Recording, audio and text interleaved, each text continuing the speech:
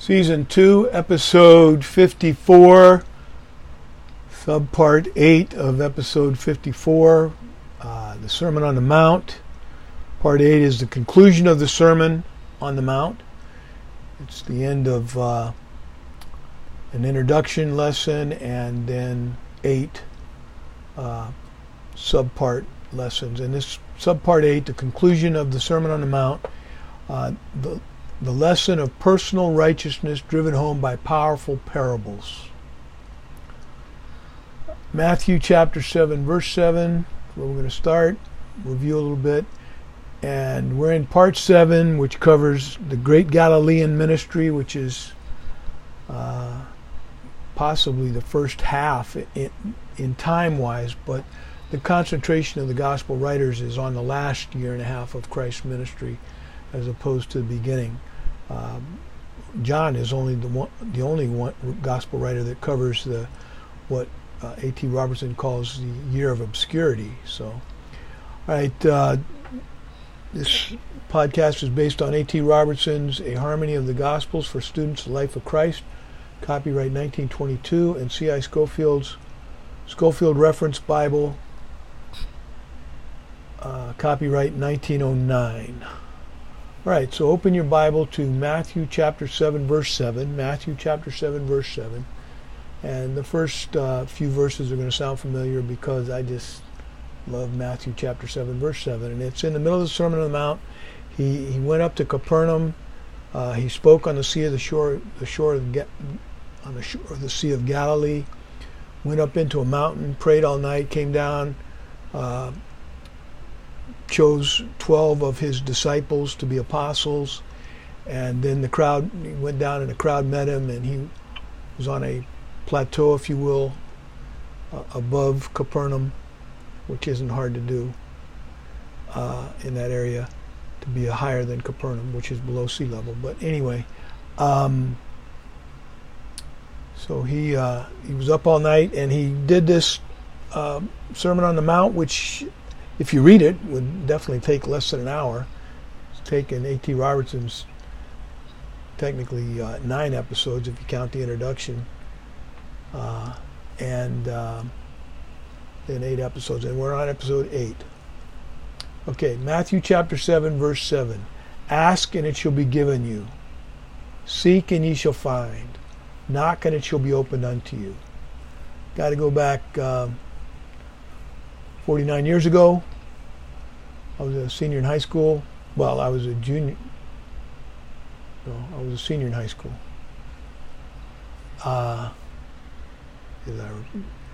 Maybe I was a junior. Anyway, Kirk Post told me, if anybody talks to you about Jesus, just ask them this question: how can Jesus be the answer when there's a whole world that doesn't believe in him? And that's why John 3:16 meant so much to me.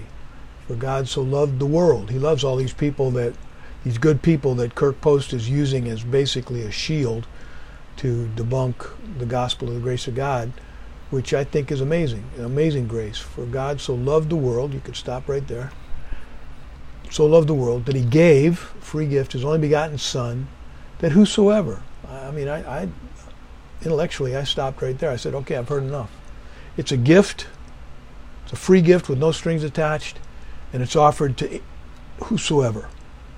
Sounds good to me. So I talked to whosoever.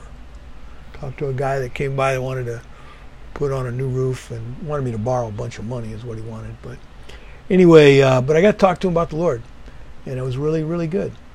And anyway, gospel of the grace of God, easy to talk about. For God so loved the world that he gave his only begotten Son, that whosoever believes in him should not perish but have everlasting life. Amen. Ask and it shall be given you. Ask for eternal life and it will be given you. Seek and you shall find. Seek eternal life and you shall find it. I didn't know I was seeking 49 years ago, this November, but I was. And I'm going to start getting a cough drop because I can feel a cough coming on. But, okay, ask and it shall be given you. Seek and you shall find. Knock and it shall be opened unto you. The gates of heaven will be opened unto you. You will have eternal life. I have eternal life. I've had eternal life for the last almost 49 years. and it shall be opened unto you.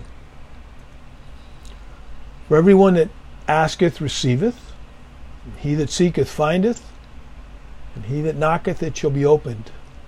Sounds pretty good to me. Sounds like a great God. Or what man is there of you whom, if his son ask bread, will give him a stone? I want to take a moment here. He's talking to a lot of people, and I would classify them into 4 groups. First of all, there's 2 groups, and each of those 2 groups are divided into 2 groups. That makes 4 groups. First group, those that have trusted Christ as their Savior, like I did almost 49 years ago. I believed it was a gift. The girl said, as I was leaving the building, she said, if I never see you again, I'll see you in heaven. And that just put it all together for me. I thought about what she said, and I said, you're right. I'm going to heaven when I die.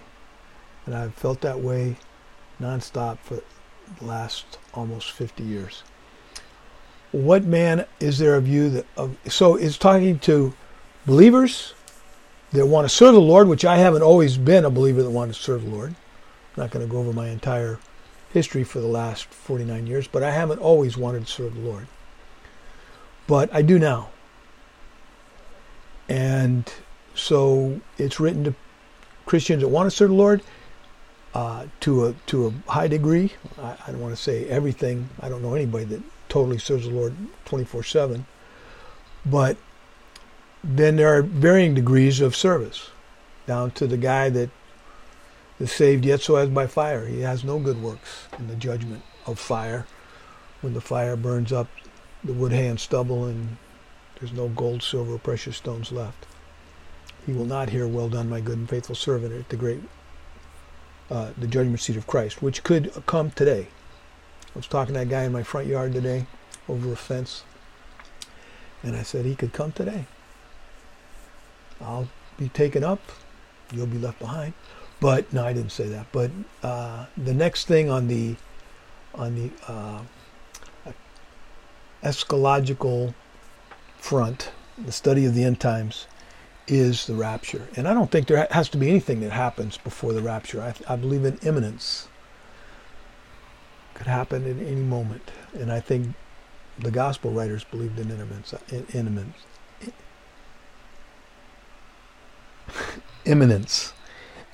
Excuse me. Excuse me. And so, okay, you got 2 groups. You got those that have trusted Christ and those that haven't. I'll make it simple. Of the group that have trusted, you got some that mostly want to serve the Lord. You got, of the group that have trusted Christ, you got a group that don't want to serve the Lord at all. Because of persecution, because of the cares of this world, they said, no thanks. They're going to be saved, but they're going to miss out on reward. But again, they're saved. Now you got 2 kinds of lost people. You got basically the lost people the people that haven't trusted Christ as their Savior are what I refer to as lost. I probably should refer to them. There is another group of people who haven't trusted Christ. There's a group of people that have trusted Christ, of which I'm a part, and there's a group that hasn't trusted Christ. And they vary in degrees of wickedness, which they will answer for at the great white throne. So I guess we'll just leave it at that. But here he's saying, which man of you, in verse 9, or what man is there of you whom son asks for bread and will give him a stone? He's talking to believers now, and I think he's talking to hungry believers. As the apostolic period after the death of Christ for approximately 40 years, they got pretty hungry until they got driven out of New Testament Israel altogether and spread out throughout all the world. And come back until 1948. Gone for almost approximately 2,000 years. But, and he's encouraging believers that their Heavenly Father is going to take care of them. And he's also talking to not just the apostolic Jewish believers, but he's talking to the 144,000 and other Jewish believers and Gentile believers during the tribulation. And they're defined in 2 ways. Those that helped the 144,000. You did it on the least of these, my brethren. You did it unto me. And those that didn't help the 144,000. But that's not why they go to heaven. The believers helped them. The unbelievers didn't. Verse 10. Or what if he ask a fish? Will he give him a serpent? If you being evil know how to give good gifts unto your children, how much more shall your Father which is in heaven give good things to them that ask him? Okay, he's talking to people whose Father is in heaven, believers. Some that want to serve the Lord, some that don't. All of them would like to eat. Therefore, all things whatsoever ye would that men should do to you, do even to them, for this is the law and the prophets. That's the whole Bible. The whole Bible, what are the great commandment? What is the great commandment? Jesus said, love the Lord with all your heart, with all your soul, with all your mind, and love your neighbor as yourself. You want to serve God, love your neighbor as yourself. That's what he wants you to do. Do good works. He doesn't need your help. He doesn't need anything. He's got the cattle on 1,000 hills. But he would appreciate your faith and trusting in him and your respect and honoring him, the way you live your life. He would like that, and will reward you for it. Okay, verse 13, ground we haven't already covered. I just thought I'd like to cover some old ground because sometimes I forget what the last lesson was. The golden rule ended with the golden rule. Do unto others, you'd have them do unto you. Verse 13. Enter ye at the strait gate. The word strait is an Old English word, means narrow, like the Straits of Magellan. Okay, so it's spelled differently, S-T-R-A-I-T, 6 letters, S-T-R-A-I-T. It's an Old English word. It means narrow, for wide is the gate and broad is the way that leadeth to destruction, and many there be that go in there. Now we're talking about people who've trusted Christ and people that haven't. And trusting Christ is a narrow gate, and I'm going to call them people that haven't trusted Christ as their Savior. Sometimes they say to me, your way is so narrow. All ways lead to God. Not according to Matthew chapter 7, verse 13. Enter ye at the narrow gate, for wide is the gate and broad is the way that leadeth to destruction, and many there be that go therein. Here's the word narrow, verse 14. Because strait is the gate, and narrow is the way that leadeth unto life, and few that be that find it. Or maybe that, I think the majority of people don't put their faith in Jesus Christ, just based on this verse. I still think it's in the billions that are going to occupy the new heaven and the new earth. So it's all the people that ever lived. And anyway, verse 14 does a good job on this narrow. Because strait is the way, and strait is the gate, and narrow is the way that leadeth unto life, and few there be that find it. So when someone says, your way is so narrow, I say, so is breathing oxygen. Try to live without it. It's just ridiculous. God, you should have made a million different ways to be saved, instead of just trusting in Christ as your Savior and receiving the free gift of eternal life. I believed it was a free gift. I believed it was offered to whosoever. And what was being offered was eternal life with God forever in heaven. Because strait is the gate and narrow is the way that leadeth to life. We're talking about eternal life. And few there be that find it. I hope you find it. I hope you put your faith in Jesus Christ. When I found it, I knew I'd found it. And when that girl said to me, if I never see you again, I'll see you in heaven, I knew. Done deal. Beware of false prophets. They're out there, folks. Which come to you in sheep's clothing. And they dress like believers. They act like believers. The only problem is they have a real hard time sounding like believers. If you listen to what they're saying, not what they're doing and not what they're promoting or whatever. Listen to their doctrine. But are inwardly they are ravening wolves. They're after one thing and one thing only, money. Beware of false prophets, which come to you in sheep's clothing. Inwardly they are ravening wolves. Christians are never called that kind of metaphor, ravening wolves. We are the sheep. Goats don't even describe Christian. Goats are the lost, and the sheep and the goats. They're the ones that haven't believed. Sheep, that's the classification you want. Ye shall know them by their fruits. What are their fruits? Are their fruits their good works? Well, let's take a look. Do men gather grapes of thorns? No. I don't think there's any thorns on grapes. I don't know. I know there are thorns on Persian lime trees. I know that. But anyway, or figs of thistles. Thistles are spiny seed pods, as far as I know. It's a way of attaching the seed to an animal that's passing by, or your clothes, or whatever, and it hangs on until you take it to a new place to grow. But anyway, they copied Velcro after thistles. Verse 17. Even so, every good tree bringeth forth good fruit, and every corrupt tree bringeth forth evil fruit. Now, a poisonous tree is not going to have anything but poisonous fruit.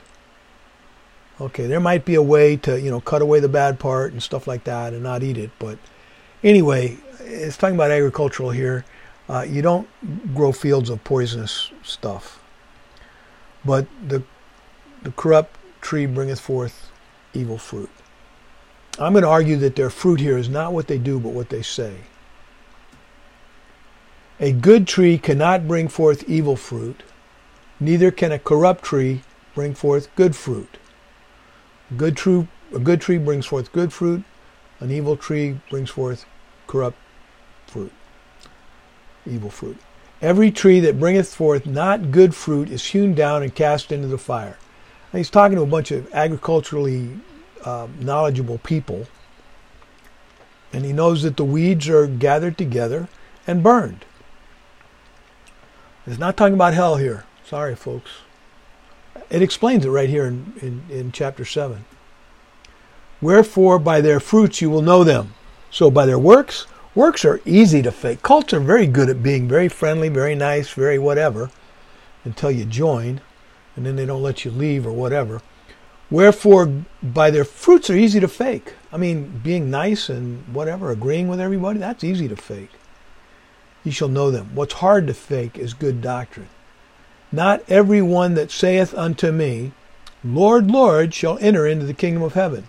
So they're going to have, they're going to talk the talk, but they're not going to walk the walk. They're not even going to talk the talk if you listen to them. And he quotes some right here.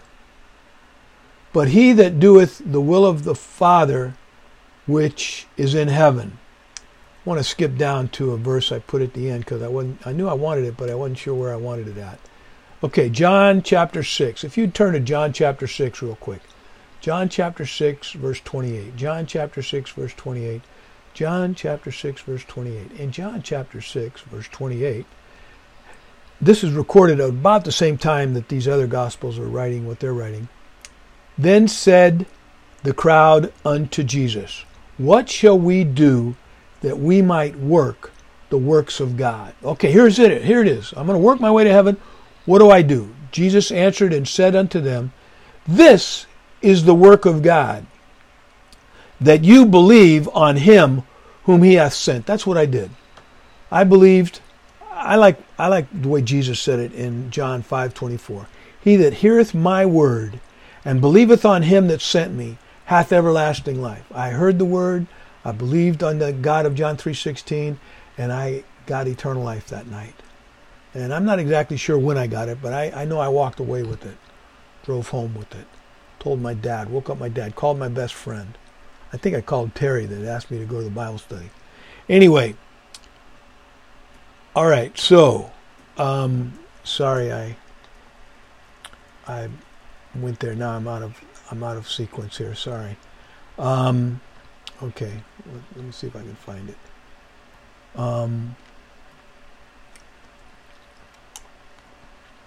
Okay. Let me start right here. Verse 13. Enter ye at the strait gate, for wide is the gate, and broad is the way that leadeth to destruction, and many there be that find that go in thereat. You go into the broad way. The broad way, I didn't say this, but I'd like to say it now. The narrow way is Jesus Christ. Every other religion in the world, other than the one I'm presenting to you right here, I'm sorry. Oh, it's too narrow. I don't want to believe it. Okay, fine. It's your business. It's your eternity. It's on you. Enter ye at the narrow gate. Wide is the gate. Every other religion teaches do good works and maybe you'll get to heaven. Let's read the rest of Matthew chapter 7 and see what it says. Because narrow is the gate and narrow is the way that leadeth unto life, and few there be that find it. Beware of false prophets, which come to you in sheep's clothing, but inwardly are ravening wolves. Ye shall know them by their fruits. Do men gather grapes and thorns and figs of thistles? Even so, every good tree bringeth forth good fruit, but a corrupt tree bringeth forth evil fruit. I'm looking for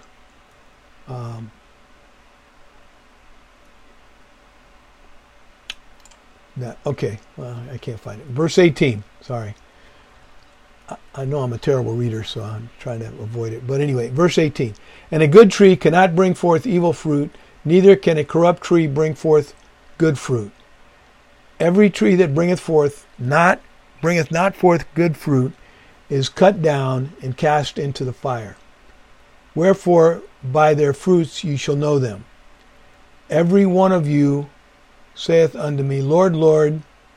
Not every one of you that saith unto me, not every one that saith unto me, Lord, Lord, shall enter into the kingdom of heaven, but he that doeth the will of my Father which sent me. Okay, there's the will. How do you do the will of God? Believe on him and that he has sent. That's the answer to the other, John 6, 28 and 29. He that doeth the will of him that sent me. Oh, you got to do this, you got to do that, you got to do good works, you got to do marvelous good works, you got to cast out demons, you got to do this, that, and the other thing. Just be nice to everybody. Verse 22. Many will say to me in that day, Lord, Lord. Just answered that. Not everyone that's in verse 21, the verse right before it. Not everyone that saith unto me, Lord, Lord, shall enter into the kingdom of heaven. Many will say unto me in that day, I think that would be judgment day, Lord, Lord, have we not prophesied in thy name? They're making a case of why they should have eternal life on that day, or enter into the kingdom of heaven. They're making a case. In context, enter into the kingdom of heaven. That's their argument.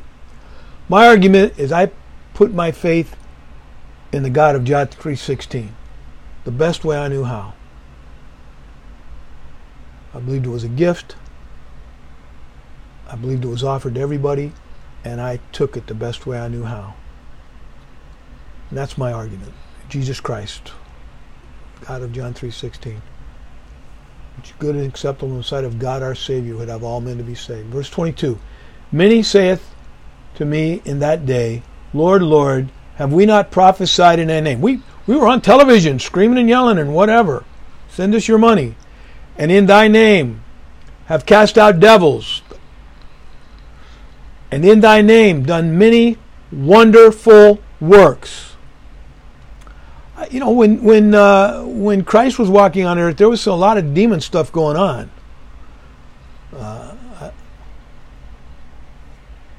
Anyway, read the book of Acts and you'll read a lot about what I'm talking about here. All right, verse 23. And then will I profess unto them. What's he going to say after they've touted their many wonderful works? Into verse 22, beginning of verse 23. And then will I profess unto them, I never knew you. Depart from me, ye that work iniquity. For all have sinned and come short of the glory of God. But I put my faith in Jesus Christ, just like Abraham believed in God and it was counted unto him for righteousness. I believed in the God of John 3:16 and it counted unto me for righteousness. Abraham believed him so much he thought that, in Hebrews it tells us that he thought Isaac was the Messiah and he was ready to offer him. He thought, okay, I'll be part of this. For other sacrifices, I guess I'll offer my son. And the Lord stopped him. But he's not saved because he was willing to offer his son. He's saved because he was a believer in the coming Messiah. He was mistaken about his identity, and God stopped him. Verse 24. But to him that worketh not Romans 4:5, but to him that worketh not, but believeth on him that justifieth the ungodly, his faith is counted for righteousness. That's my favorite name for Jesus. He that justifies the ungodly. Just as if I'd never sinned. In God's eyes, I have Christ's righteousness. I'm perfect. I'm white as snow. Though your sins be as scarlet, they shall be white as snow. Anyway, that's Old Testament, by the way. Which built his house. I will liken it. Therefore, whosoever heareth these sayings of mine and doeth them, I will liken him to a wise man that buildeth his house upon a rock. It's kind of a simile, metaphor, and parable. And then rain descended, and the floods came, and winds blew, and beat upon the house, and it fell not, for it was founded upon a rock. Okay, trusting Christ gives you eternal life. Your foundation is Jesus Christ. It will never fail you, even if you don't serve him, which I would argue that most believers don't, because of the cares of this world and because of tribulation, that people made fun of them or whatever. They don't. They feel foolish, whatever. I don't know why they don't share Christ. But I'm not in that group anymore. I've been there. But verse 26, and everyone that heareth these sayings of mine and doeth them not shall be likened to a foolish man which built his house upon the sand. So trust Christ. That's all I can say. And the rain descended, and the floods came, and the winds blew and beat upon the house, and it fell, and great was the loss thereof. So unbelievers, you're going to face a great loss in the future. When he says to you, I never knew you, you workers of iniquity. What's ironic is that I'm a worker of iniquity. All have sinned and come short of the glory of God. If we say we have no sin, 1 John, we call God a liar. There's no truth in us. So all have sinned and come short of the glory of God. That's the great thing about the Bible. It records all of our heroes' failures. David comes to mind. But not Christ. All right. Great was the fall of it. Boy, not getting into heaven is going to be really, really bad. Worse than losing your house. I lost my house in Hurricane Andrew, but it got rebuilt. There's no coming back from not trusting Christ and standing before God and trying to convince him that your great works were good enough to save you. I'm sorry, they're not. It's not of works, lest any man should boast. Knowing that a man is not just, this verse says 6 times that it's by Christ and not by works. Acts 16,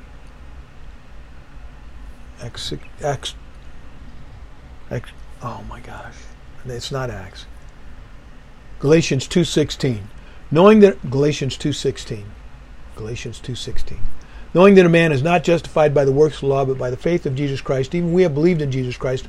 We might be justified by the faith of Christ, and not by the works of the law, but by the works of the law. For by the works of the law shall all flesh be justified. 3 times it says it's not of works, and 3 times it says it's by faith in Christ. So if you don't believe, that's your business.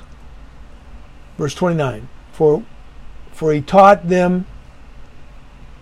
Okay, verse 28.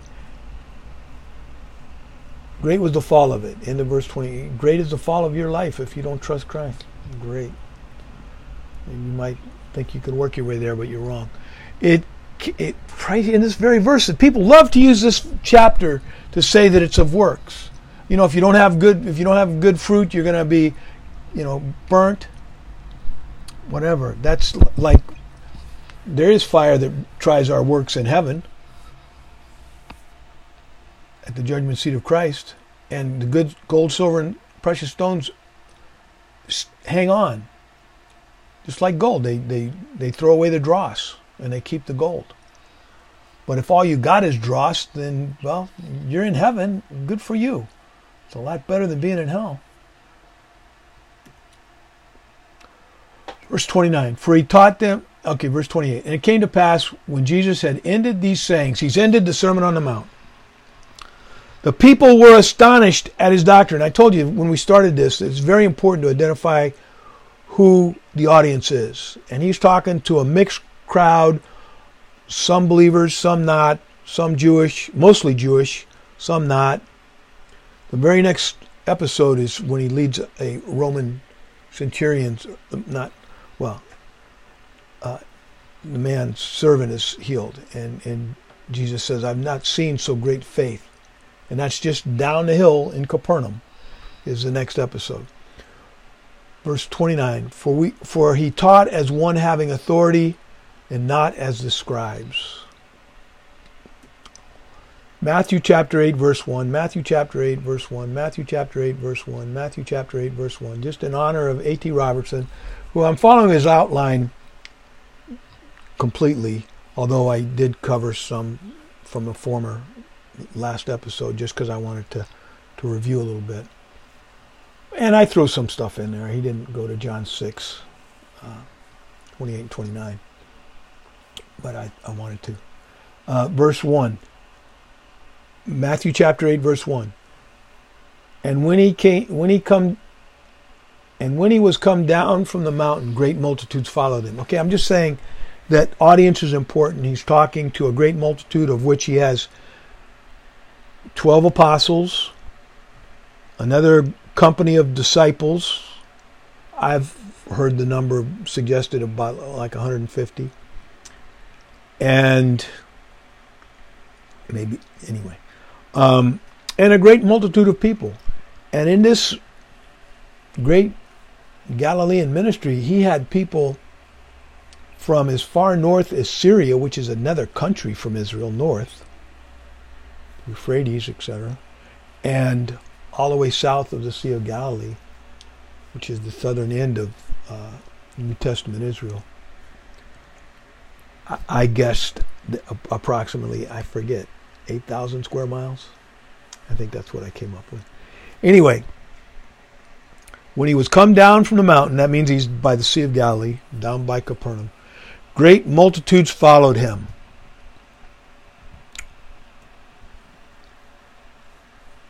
Luke chapter 6, verse 43. So we're going to read the same episode from Luke's standpoint. It's just 7 verses. Luke chapter 6, verse 43. Luke chapter 6, verse 43. Luke chapter 6, verse 43. For a good tree bringeth not forth corrupt fruit, neither doth a corrupt tree bringeth forth good fruit. For every tree is known by his own fruit. For of thorns men do not gather figs, nor from a bramble bush gather they grapes. You gotta have grapevines, you gotta have a fig tree. Okay, verse 45. Luke chapter 6, verse 45. A good man out of the good treasure of his heart bringeth forth that which is good, and an evil man out of the evil treasure of his heart bringeth forth that which is evil. Of the abundance of the heart his mouth speaketh. What I'm bringing out is the goodness of Jesus Christ. And he's the only one that was without sin. And therefore he could pay for the sins of the whole world, which he did 2,000 years ago. All right, verse 46. And why call ye me Lord, Lord, and do not the things which I say? Like, I don't know, believe in me? Whoso cometh to me and heareth my sayings and doeth them, I will show unto whom he is like. Believe on him whom he hath sent. Do that. Verse 48. He is like a man that builds his house and dig deep and laid the foundation on a rock. Got to get down to that good solid rock. And when the flood arose and the stream beat vehemently upon that house and could not shake it, for it was founded upon the rock. Other foundation can no man lay. Colossians 3:13. I'm not sure about that. Colossians 3:11. I think that's it. Other foundation can no man lay than that is laid, which is Jesus Christ. So he's the foundation. He's the foundation of my eternal life. He's the foundation of my Christian life. You're not a Christian without the foundation of Jesus Christ. And if you are a Christian, you vary in degrees of how well you serve the Lord. Verse 49, last verse here. But he that heareth and doeth not, heareth but doesn't believe in him is like a man without a foundation built a house. You don't have the foundation of Christ, you can try to build a beautiful house, but the first flood is going to wash it away. So you can build a beautiful life, you can have a ton of stuff, whatever. Just, I wonder what it would be like to be, the richest man in the world and think, I'm going to die one day. I ain't taking any of this with me. But some of them give it away, and I think in the hopes that they're, going to merit eternal life. God, I gave more money away than any human being ever did. Doesn't pay for sin. That would elevate your giving gesture to that of the life of Christ, which there's no comparison. The price is the shed blood of Jesus Christ. If you don't want to receive that, if you don't want that to count for you, your sins have already been paid for, ironically. But if you don't want it to count for you, like Genesis 15:6, Abraham believed God and it was counted on him for righteousness. If you don't want Jesus' righteousness counted to your account, then that's the case if you don't believe in him. It's like a man without a foundation built a house without Jesus Christ, and now you're going to go serve him? Without the foundation of Jesus Christ, you're doing that? I don't know. You're not going to be sharing the gospel, the grace of God, I don't think. Against which the stream did vehemently, and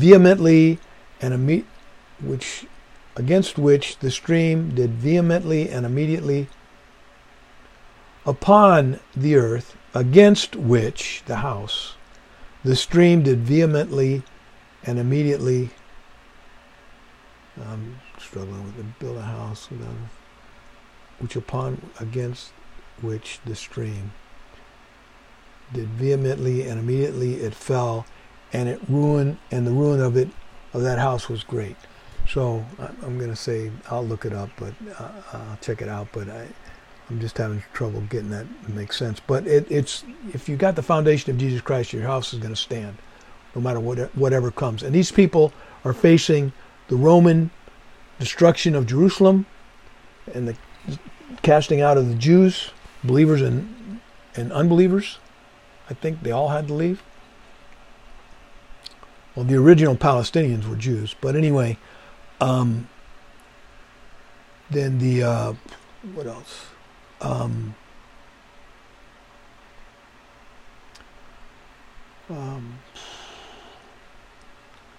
soon as I got political, I forgot what I was going to say. But anyway, you check out what they called Jewish people in 47, 46, 45. They called them Palestinians. Anyway, verse 49, but he that heareth and doeth not, it is like unto a man without a foundation. If you don't trust Christ, you're a man without a foundation. The life you have built has not been on the foundation of Jesus Christ. Upon the earth, against which the stream did beat vehement. There we go. Against which the stream, that's my dyslexia, I'm sorry. Against which the stream did beat vehemently. I kept leaving out that word. And immediately it fell, and the ruin of that house was great. I hope the ruin of your house is not great, but there's nothing more I can do for you. All right, John chapter 6, verse 28. Then said they unto him, what shall we do that we might work the works of God? Jesus answered and said unto them, this is the work of God, that you believe on him who he hath sent. Basically telling them they need to believe on Jesus Christ, and that is the only work that God will accept. The work completed by Christ at the cross for our sins. Okay, next podcast, Lord willing, is we're finally leaving episode 54, and we're going to episode 55. Jesus heals a centurion servant at Capernaum, and it's, let me see here if I can do the math. Looks like it's 9 verses in Matthew chapter 8, and it is 10 verses in Matthew chapter 7. Okay, I'm going to say adios, which is to God, and I'm going to say via con Dios, go with God.